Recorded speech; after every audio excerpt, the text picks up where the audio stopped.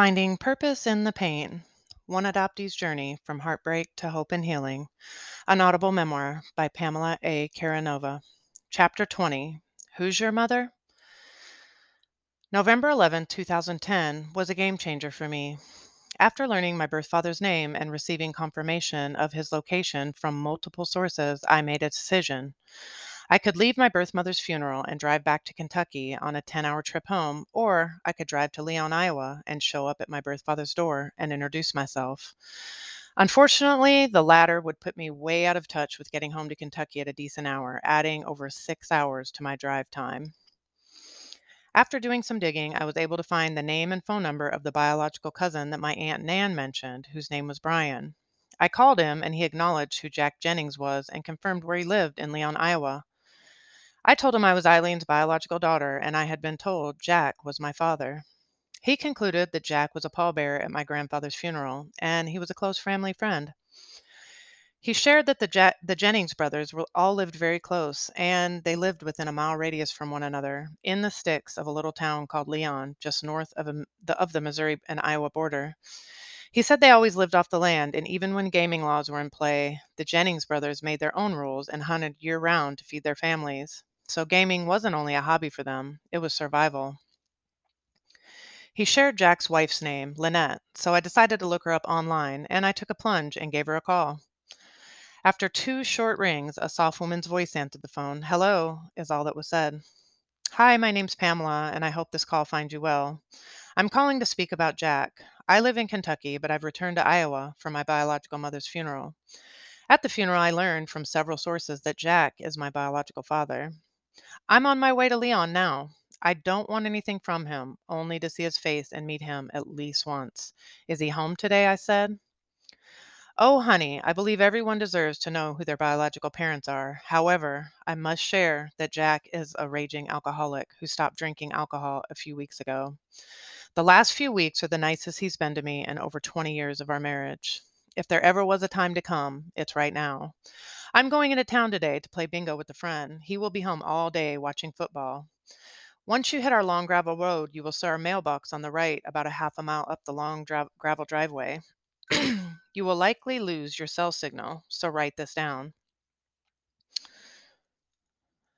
Our house number is 1319-555-1212. Good luck, honey. I won't say we spoke," said Lynette. Wow, I remember being shocked at how kind and understanding she was. It felt like she gave me her blessing, so I was all in and taking it. The few hours to get to Leon, Iowa from Waterloo, Iowa seemed like an eternity. The closer I got, the more nervous I got. What if he thought I was an intruder?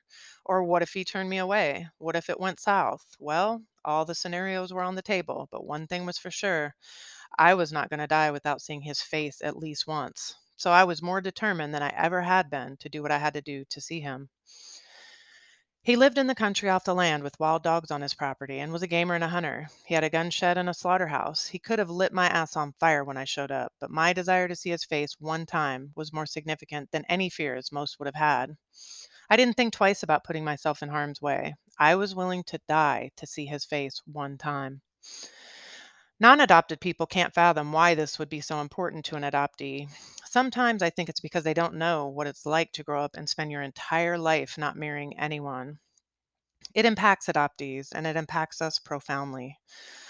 I feel that to grow and prosper in life, we have to have roots. And when we don't have our roots, we become stagnant and we can't grow.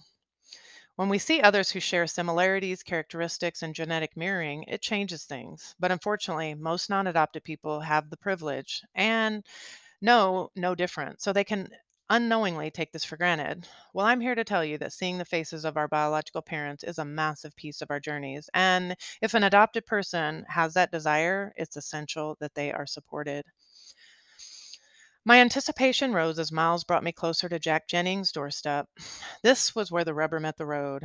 I was finally going to see his face, a dream come true. Yet part of me always questioned if seeing his face was enough. What if we could pull together a relationship from all the years apart? I was dying inside not knowing who my biological parents were, so this was life or death. I was open to all scenarios, but seeing his face one time was the priority of this decision. I wanted to feel real, like I had roots somewhere. No matter how it would turn out, I would soon be faced with the reality that had always been hidden from me.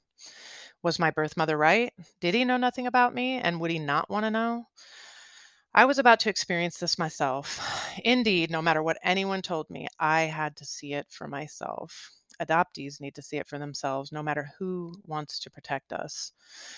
Most of the time, when an adoption happens, the pre story isn't usually a pretty story. While our adopted parents and society dress it up, the reality is that it always begins with loss of our cultures, ethnicity, genetic history, medical history, lost relationships, knowledge of our ancestry, and so much more. Only when everyone in the adoption constellation acknowledges this reality will adoptees have a fighting chance at a life of wholeness and happiness, and even then, it's no guarantee. I turned right down a long gravel road, literally in the middle of nowhere outside Leon, Iowa, with a population of approximately 1,800 residents. I remember Lynette telling me how to find the mailbox, and that led down another long gravel road that would lead me to Jack Jennings' doorstep. It was about 10:30 a.m. on a Sunday, and the sun was shining, but it was a cool, crisp morning in November in Leon. The leaves were starting to fall, and the vibes were majestic. Country fields surrounded Jack's house for miles. As I pulled slowly up Jack's long gravel driveway, I noticed a pond to the right of his property. It was breathtaking, and the land where he lived was enchanting. The closer I got to his house, the more determined I became. Finally, I took Lynette's advice and called into the house to see if I could get Jack on the other end of the phone to alert him of my arrival. Getting out of the car alone with wild dogs approaching my car wasn't in the cards. After two short rings into Jack's landline phone, I hear a hello on the other end of the line. I said, "Hi, Jack. I'm Pamela. I'm outside your house. I've been told you're my biological father, and I would love a chance to meet you and say hello for a few minutes. Would it be okay if I came in to say hello?" He said, "Come on in. I'll open the door."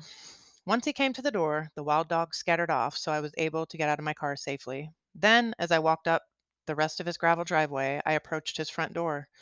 He opened a screen door and said, "Come on in." I could glance at his face when he turned around. He looked at me and said, "Who's your mother?" I'm sure this was the million-dollar question, but I said, "My mother is Eileen Ward from Waterloo, Iowa. Her father was Garrett Burchett. From what I've been told, you were a pallbearer and a family friend at his funeral." He walked me into his living room area, and I followed him, and he invited me to sit on the sofa. I noticed he had Iowa football on the television. It seemed he was spending the day in a little slice of paradise he had created for himself. He said, "I remember her. She was the only woman I ever danced with that I didn't have to bend to dance with her because she was so tall. But she didn't tell me anything about you." "That's the story I was also told," I said. So I let him know that Eileen gave me up for adoption on August 13th, 1974, and it was apparent it was without his consent because he knew nothing about me. He started to ask me a few questions, and he asked me if I ever had a chance to meet my biological grandmother on my maternal side. And I said, "No, sir. She passed away long ago. I never got to meet her." "She was crazier than a box of rocks," he said. I told him I heard a few stories about her, but that was the extent of my knowledge about her. That sparked my interest in wondering if any of his parents were still alive. I told him I was in Iowa because Eileen had passed away and I was there for her funeral, where I received confirmation about who he was. I also shared I drove to Leon instead of home to Kentucky at a chance to meet him. I had a 13-hour drive ahead of me, so I wasn't going to stay long. He started to tell me a little about his life and job, and in that piece of our conversation, he was using the graphic term for a black person, which let me know that he was a racist. I was taken back a bit, but I also acknowledged that he was from a different era and the time than me, so I just listened. He shared that my great grandmother was part Cheyenne Indian, and he shared this with great pride. Jack said he attended college at the University of Nebraska, where he played football. He also served in the United States Army, where he served from 1961 to 1963. He was an outdoorsman and loved hunting and fishing. He was also a sports fan. He loved the Green Bay Packers and New York Yankees. He also enjoyed the University of Nebraska and University of Iowa teams. He liked to read Louis Amour novels. He watched westerns and Clint Eastwood movies. He played the card game 500, and he had a great recall memory. Jack worked at John Deere's and retired from there several years earlier. One of the strange things is that my adopted dad worked at John Deere's and retired from there, and so did Eileen's most recent husband, Keith. He's the one that told me Jack Jennings was deceased. Such a wild paradox if you think about it. I wonder if they all knew each other. Jack asked me about the names of my adopted parents, which I told him, but he seemed like their names didn't ring a bell. I told him I'd been living in Kentucky since I was 17, but I always wondered who my biological parents were. We talked for about 45 minutes. I had another question for Jack. Do I have any siblings? I asked. He hesitated and said, Grant Blackcloud might be my son, but there's more to that story. I'm not 100% sure he's mine. I said, Can you tell me where Grant lives? He's from the Dallas Fort Worth area, he said. I thanked him for the information and I asked him if any of his parents were still alive, and he said, Yes, my mother's alive. She lives independently in town and she has an apartment of her own. I check on her daily. She's 82 years old. I knew I might not like the answer he gave me, but I expressed an interest in meeting her one day because I had never met a biological grandparent. Because she was still living independently, I had hoped he would allow this meeting to be facilitated, but I wasn't holding my breath. However, when I suggested the idea, he said, Maybe you can come back in the spring and I can set up a meeting between you two. I was elated at the idea. I was also surprised that he was interested in us meeting again in the future. Even when I knew this could be the last and only time I ever saw him in this lifetime, I knew I had to get on the road for the long ride home across the country. After the 45-minute visit, I told Jack it was nice to meet him, but I had to leave. I took one more leap and asked him if I could take his photo. And he didn't seem thrilled with the idea, but he allowed it. In the first picture, he looked angry. I decided to ask him to smile. I got a half grin, snapped my camera again, and my time with Jack Jennings was over. He walked me to the door and stepped outside to say a few more words. I made that lake over there and that house over there, that's where my brother lives. My other brother lives over the hill about a mile away. I remember being awestruck at the beauty of Mother Nature that surrounded me. Jack Jennings was wrapped in nature's most delicate, and it seemed like it would be the dream to live out in the country as he did. The rolling hills and fields spoke to me, and it was apparent I was standing in the space where my roots lay for the first time in my life. Part of me felt at home, but I knew it wasn't my home because of adoption. I was once again an outsider looking in. I gave Jack my business card so he would have my contact information, and I told him I was already looking forward to the visit in the spring. No hugs or warm fuzzies were happening. I shook Jack's hand, got in my car, and headed back to my old Kentucky home. I'm pretty sure I was in shock for the next several hours, days, and weeks. My brain was overloaded trying to process the interactions and emotions over the last few days. Then I called my kids, who were 16 years old, and the twins were 12 years old at the time, to share the news. Of course, they didn't fully grasp the experience and how important it was to me to meet my birth father finally, but they understand more than your average person. After my final destination home, I think I stared at the photo of my birth father for hours and even days. Finally, I printed it and tacked it to the wall beside my bed. It's one of my very few most prized possessions. I showed all my close friends, and I could hardly believe that I had met the man who had brought me into the world. Jack and I departed with the penciled in plan that I come back in the spring, and at that time, he was going to take me to meet his mother, my biological grandmother.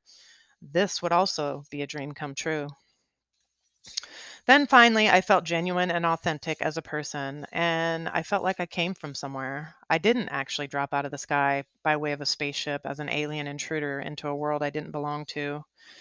Even when I felt this way my whole life, I now felt like I had roots planted somewhere. These were my people. This was the land that they lived on. Even when adoption separated us at no choice of my own, the authentic reality was that I was home.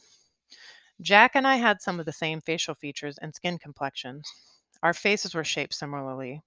Knowing this truth and seeing it for myself profoundly changed things for me.